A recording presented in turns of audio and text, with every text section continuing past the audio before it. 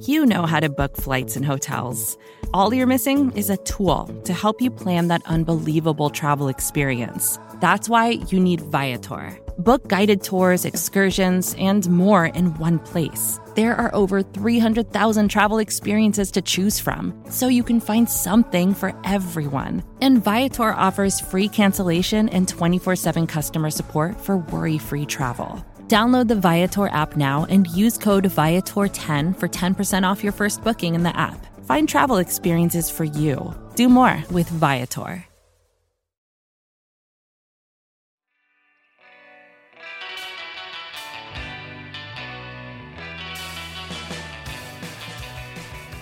It is the APC podcast, once again from Acme Packing Company.com and SB Nation, talking Green Bay Packers all day, every day, and occasionally, usually once a week, recording it for posterity's sake and publishing it on the internet at the APC Pod on Twitter. I am Zach Rapport at Zach Rapport on Twitter, dialing it in from a very warm Albuquerque, New Mexico, 59 degrees.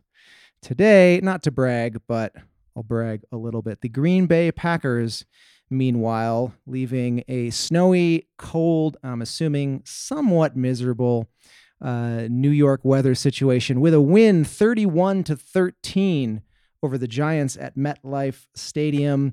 Our own Alex Patakis was there, boots on the ground. However, he is not here. So he can't give us the real-time report. Instead, it's just me and someone else who watched the game on TV like a normal American schlub. It's Ben Foldy. How you doing, man? You know, hanging in there. You're not offended that I called you a normal American schlub? No, I don't think that's correct. But I mean, not that I have anything against normal American schlubs, but I don't know, man.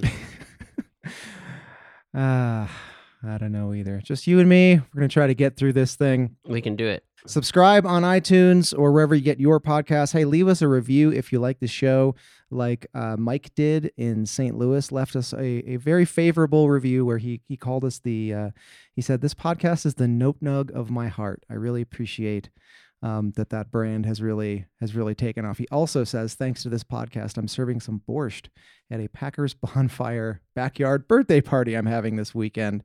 So that's the difference I make in the world. Ben, making a difference. You, speaking of making a difference, no borscht talk today, but before we hit record, you were eating a dish that, if I heard you correctly, is called fool. Is that correct? Yeah. I mean, depending on how you pronounce it, but yeah, I pronounce it fool, Foul. Let's just for 30 seconds hop onto Ben's International Cuisine Corner. What is that? Fool. Well, so there's two styles of fool. I'm eating the Yemeni version, which is kind of like a chickpea curry or chili rather. Like it's kind of, I don't know. I think technically it might even traditionally be a breakfast food, but it's just like a nice kind of seasoned chili of chickpeas. And then the Egyptian version is more like it's not all mashed up and reduced in the same way. It's kind of, anyway. But it's very good. I recommend you could stretch it out too. Like I get it for like $6.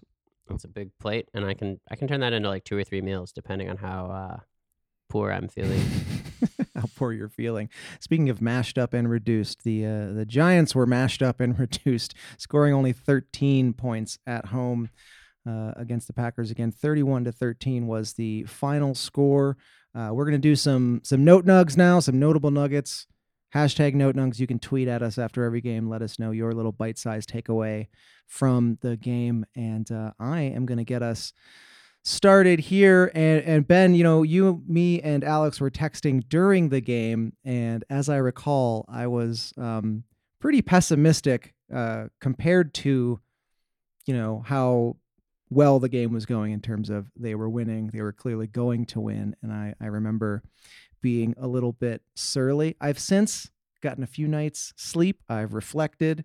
And I feel much better. I'm going to blame outside factors on that. But nonetheless, my note nug is a long setup. But nonetheless, it's not totally positive, but I'm going to screw up, I think, the attribution as I often do, but I'm pretty sure it was Bill Parcells who said something like the week around Thanksgiving is really when the season begins.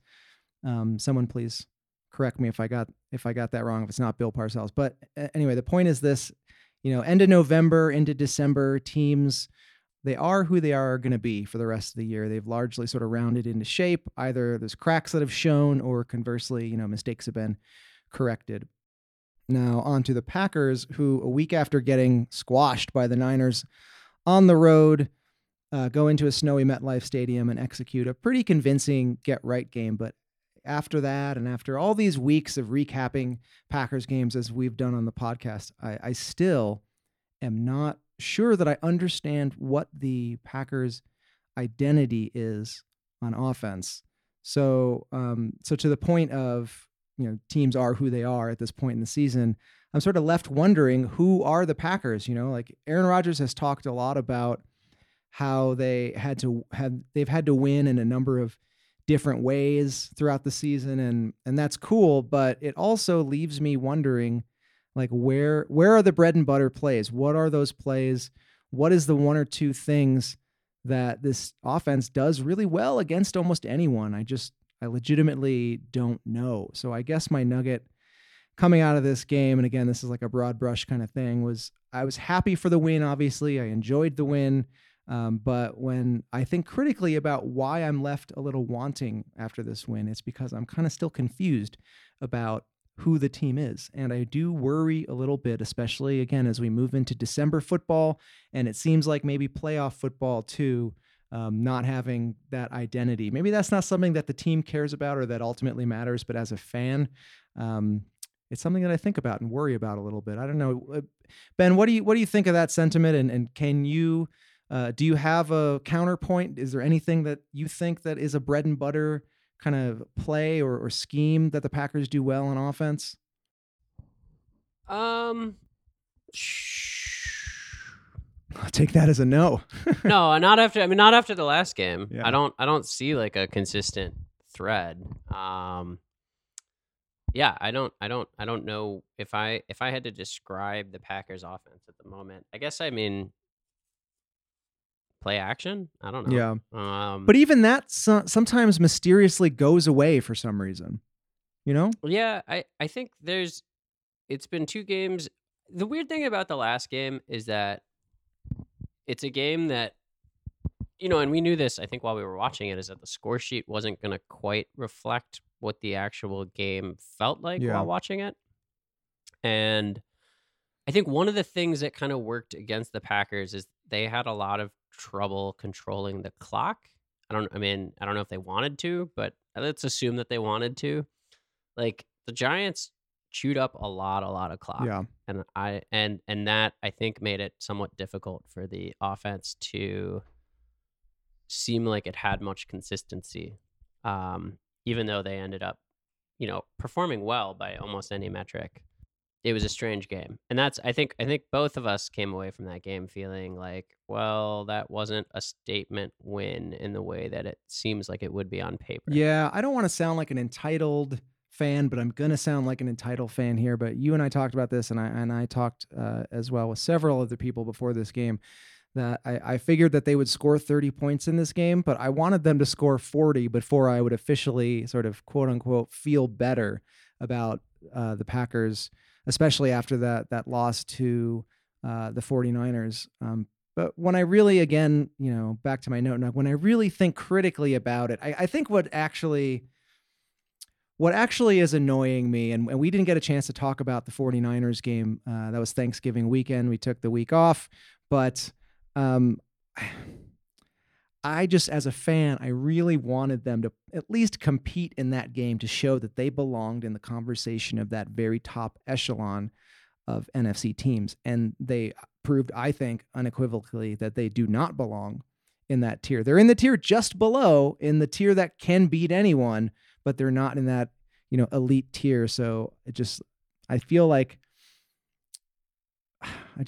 that has annoyed me to my core, just like that realization about the quality of the team. And that's not to say that they're not good or can't go far in the playoffs, but I think maybe that's sort of what's coloring. I don't know if we're like sort of going inside Zach Rapport's head here right No, now. I mean they're fine. I mean they're good.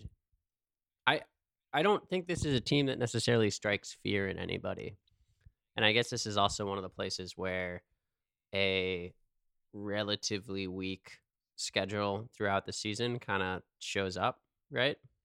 I don't know, even the Kansas City win, like sure Matt Moore is fine, but is this a team that I think can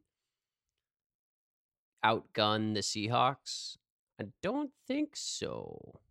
It's not to say they can't, but I wouldn't favor them against the Seahawks at the moment, and I wouldn't favor them against any of the other real competitors in the NFC. I think they're probably a wash with the Vikings. I still think the Vikings are actually probably a better football team, even if I think that Green Bay will finish over them at the moment. I think I agree with that. And the other weird thing about this, I mean, it does seem that there's been a real turn in the Mike Pettin love. Oh, we'll get to that. I don't know. I don't know if I'm just stuck on Packers Twitter, but so I don't totally know what to make of that either. Anyway, so yeah, I guess so. I think I already kind of touched on my notable nugget, but that was just how when I stepped back from the game, like watching it in the immediate form and looked at kind of the stats of it, the thing that jumped out to me was really the controlling the clock. I don't quite know what to make of that, and I don't feel, I guess, and that's just another part of my notable nugget of not feeling as good about that game as I probably should. And I think that's somewhat of a common theme in Packers Twitter, but who knows? Yeah, I mean, in terms of the way you kind of tied it in with that little Mike Pettin comment, a lot of that has to do with, and I tweeted about this, those failures to get off the field on third down, and in a couple cases in this game, fourth down.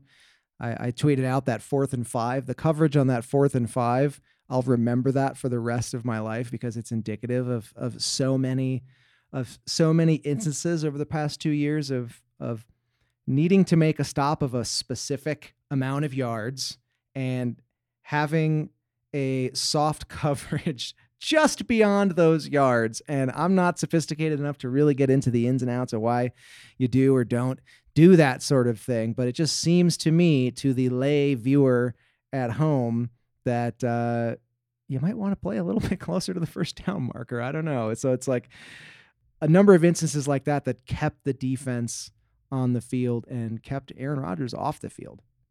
Yeah. Let's get into some listener note nugs. Again, at the APC pod on Twitter. You can tweet at us, #NoteNugs after every game. Let us know what you thought.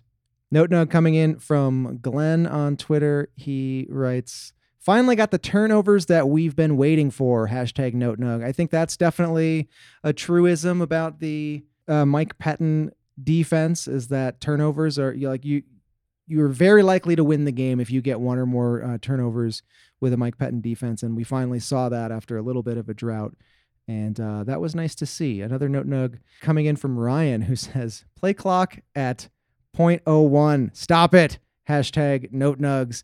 I want to pause on this one for a second, Ben, because I've talked about this a little bit throughout the year, but I do feel like as compared to latter years of the Mike McCarthy offense, I do think there is better tempo, and I do think that they are starting plays for the most part more quickly, sort of not with 3, 2, and 1 seconds left. But I wanted to bring this one up because I have noticed an odd lack of urgency in certain situations where you'd think they'd be in, like a hurry up offense or a no huddle. For example, going into halftime, just before the half, the Packers get the ball back with, I think, about 2 minutes left.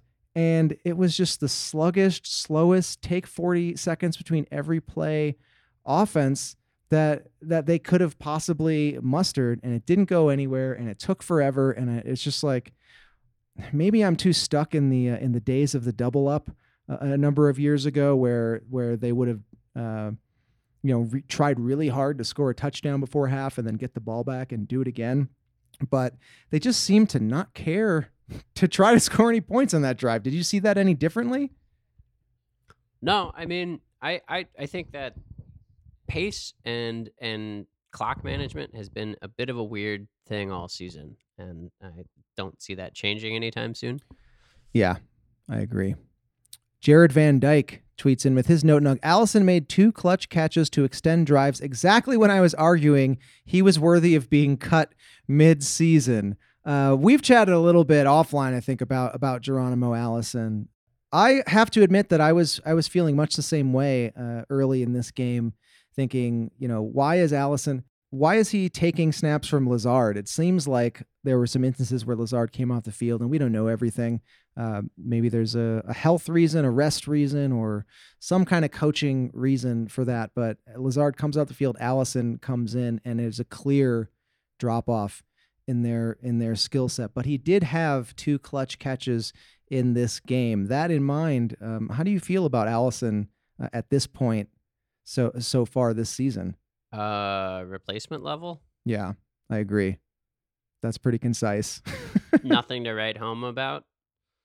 Lazard has a lot more raw talent to work with and physical attributes, and even the more kind of, he's not kind of just like a physical freak either. I mean, he can adjust to the ball in the air. He's got soft hands. Yeah, I don't know. I'm a Lazard stan.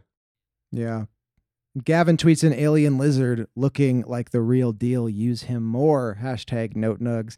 I'll take the real deal to mean a solid number 2 wide receiver. I mean, I think that I don't know about the use him more part. I think he's being used just right. I mean, you don't need to feed him. You don't need to force him. I don't care so much who gets the ball as long as the offense is clicking. But I think Lazard has really stepped up as a perimeter weapon, and now you want that Randall Cobb gadget guy. Yeah, exactly. That's exactly what you're missing. And I don't know who that is. I don't know who is this crisp, clean route runner. You want Stephon Diggs or something. I don't know who it is. But and we've heard Matt LaFleur mention a few times when questioned at press conferences about wide receiver usage that he still favors and is going to try to take the approach of really rotating guys in, which, Ben, it sounds like you think that makes sense. I won't argue with you there, but ultimately you can only rotate in the guys that you have. And if they're not that great or they're not producing, then, it is what it is. Yeah. I mean, I think Equanimeous St. Brown would be helpful, and I would like to see those reps. Yeah, I do think that this might finally be the year that the Packers spend a little bit of draft capital on a wide receiver, and that's a good year to do it. That said, I think we're also seeing that the Packers might still need to go back to the cornerback again, because history repeats, and that's a bummer. Yeah, I totally agree. I do actually feel a little like one of the things I wonder is, I think in whatever week it was, week 2 or week 3, when Raven Green went down, I said that might be the most important injury that the offense or the defense could suffer, and that I might still actually stand by that, and that was kind of a very important loss for the team. Yeah, I won't argue with you there. It was very clear immediately after that happened that that Pettine needed to adjust the game plan going forward. And I think he was like a sneaky, valuable player, especially in his versatility. That's hard to replace with any one other player. Yeah. All right, that's it for Note Nugs. Again, thank you for sending yours in at the APC Pod on Twitter, #Note Nugs after every game. We're going to take a quick break, and when we come back, we will dip into the listener mailbag and answer your burning queries. Get that checked out. Oh, you got a bad case of the burning queries. Have some borscht and call me in the morning. Yeah, man.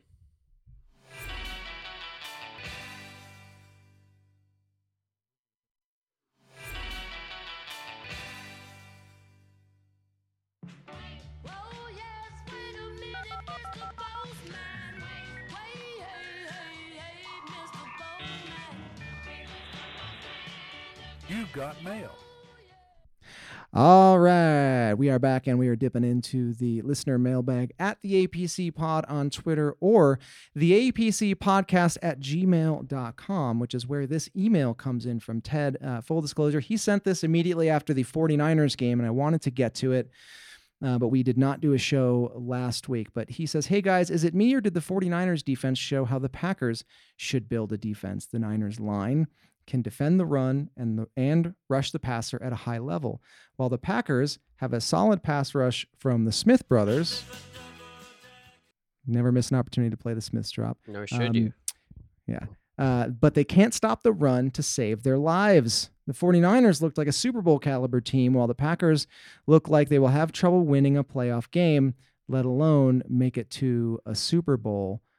While I don't think we should dwell on how this relates to 49ers versus the Packers, I did want to sort of use this as a springboard for a little bit of a conversation about how happy we are with the defense in general. Now, he points out, Ted points out how good the 49ers defense is, the various ways in which they are good, and how the Packers should be building their defense in the same way. To that, I would kind of say they are like a historic, they're on pace to be a historic defense. Everyone should be, everyone is basically drooling at their defense and wants to copy it in some way. But that said, I think his points are valid. And Ben, you mentioned Mike Pettin and Twitter and the confluence of those two spaces a little bit earlier today. So I wanted to use this question again to sort of as a springboard to talk about the defense in general. And Ben, where are you on sort of the Fire Pettin spectrum based on the defense that we've seen so far? Because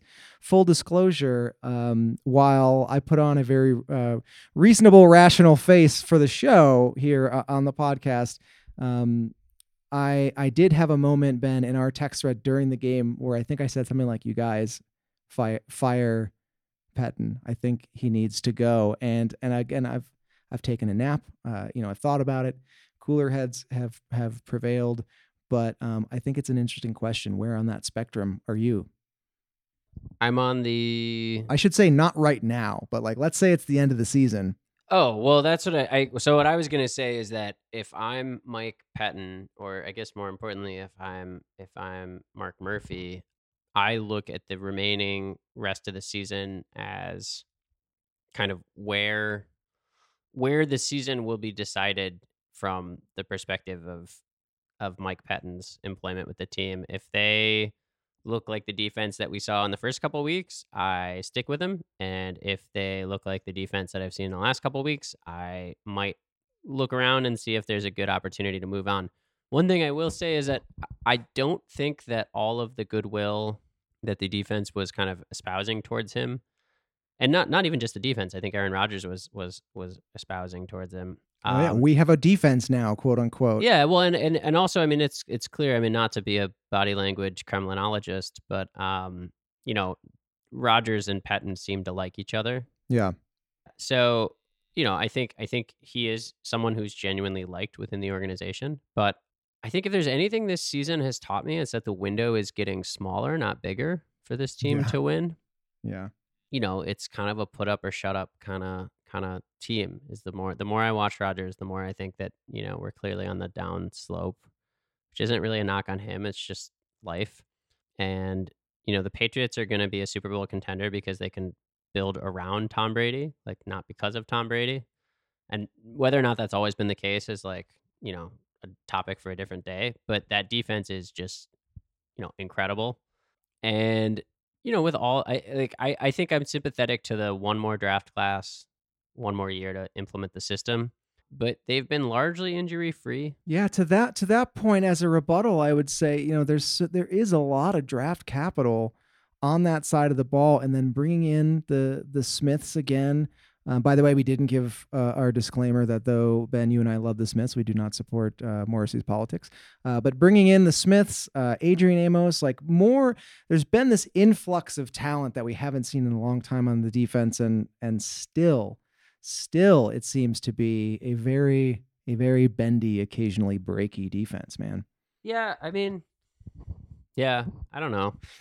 Yeah, I mean, yeah.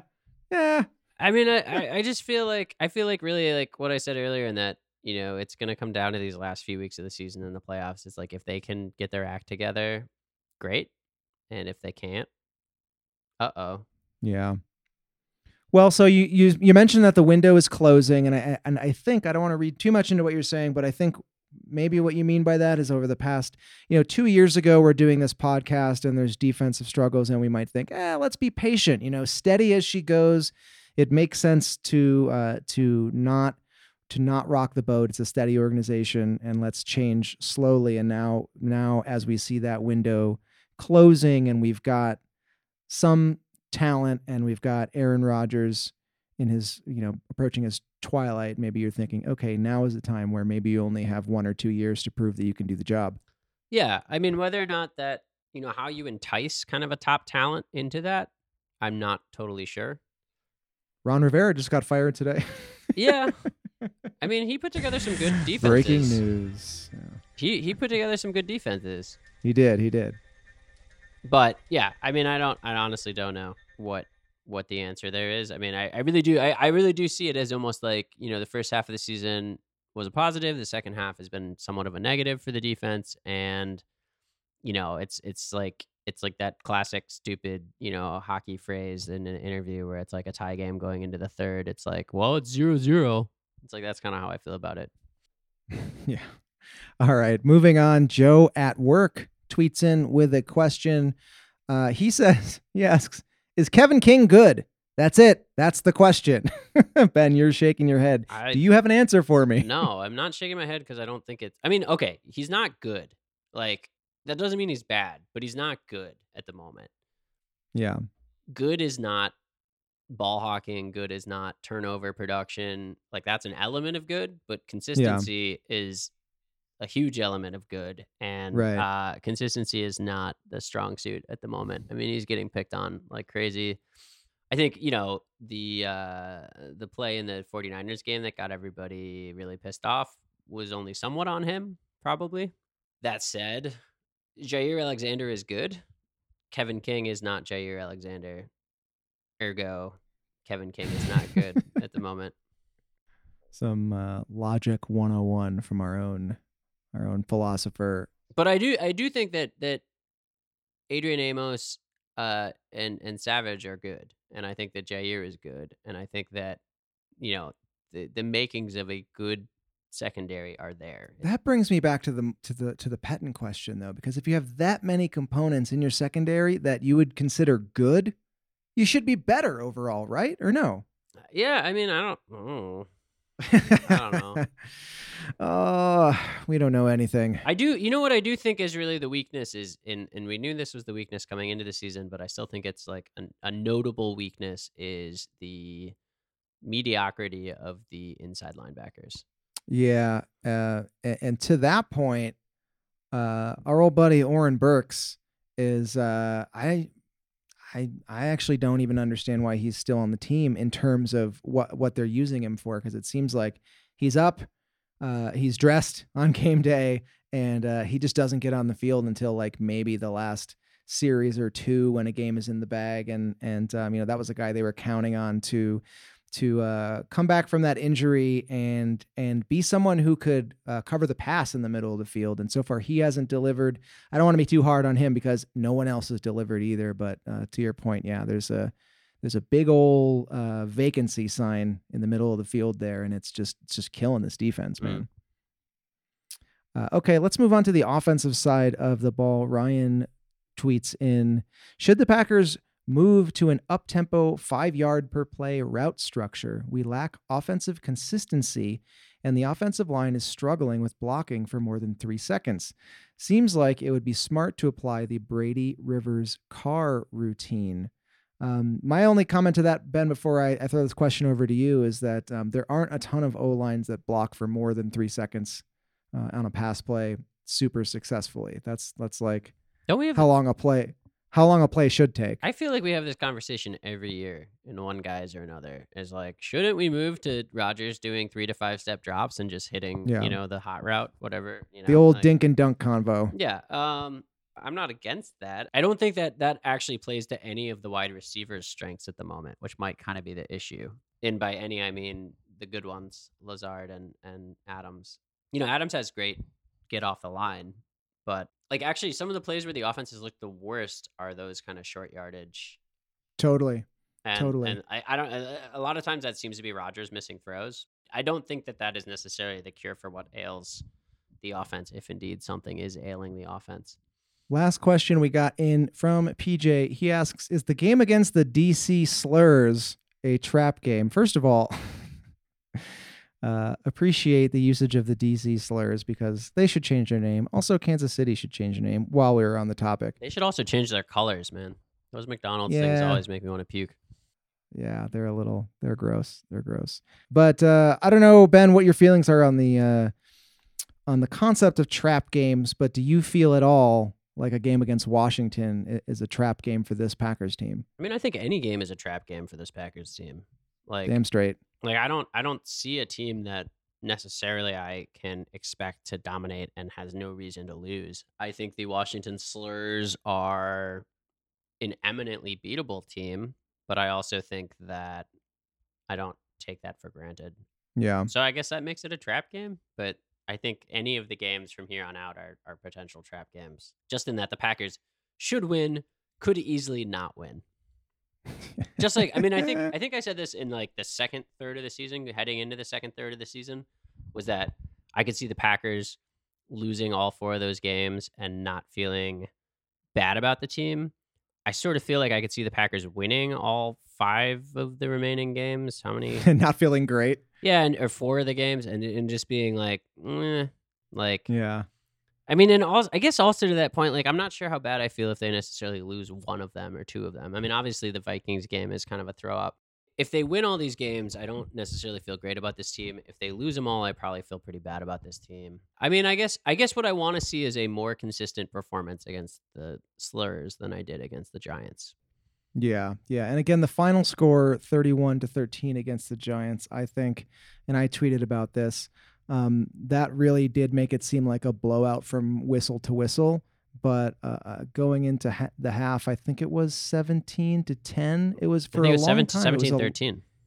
Oh, you're right. 17-13. It was for much of that game, for a game that I thought they were going to win by 25 points going away or 30 points. It was too close for comfort. And again, I realize that it sounds a little bit, entitled town, but I wanted to see more of a grind a bad team into dust in this game than I did. And maybe we'll see it against Washington, but I don't know.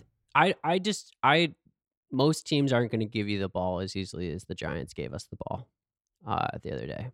And yeah, some of those picks were gimmies. Yeah. And I think, it's great. Turnover production, good. Not going to kick it out of bed, but it should not be the live by the sword, die by the sword kind of thing. I mean, do that against a good offense and I will feel better about it. Agreed. Luckily, we don't see any good offenses for the rest of the year until the Vikings, really. Yep. But as you noted, that may make it hard to understand our feelings coming out of each of these games. And speaking of feelings, I feel like doing some polka. I think that is the end of the show. As Ben, you go off camera, I see you eating some more of that fool. You have to spell that for me. Foul. Foul. Yep. Wow. All right. There you go. That's going to do it for us here on the APC podcast. Ben Foldy at Ben Foldy on Twitter. Dialing it in there from Detroit, Michigan. I am at Zach Rapport on Twitter. Quickly before we go, going to get an update on the APC podcast listener Pick'em League after, 13? After a bunch of weeks. First place, Chris Hurdle, Justin Demetz, Lauren Summer, Simon Hardy, Sean Williams, Zach Rapport. Who's that guy? Hey, 6th place. All right. Kyle Clifton, Gage Bridgeford, Matthew Soik, and one time tied for winning Victor Alvis in 10th place. Our fearless leader, Evan Tex Western, dropping out of the top 10 to 13th place. But I'm sure he will climb back in.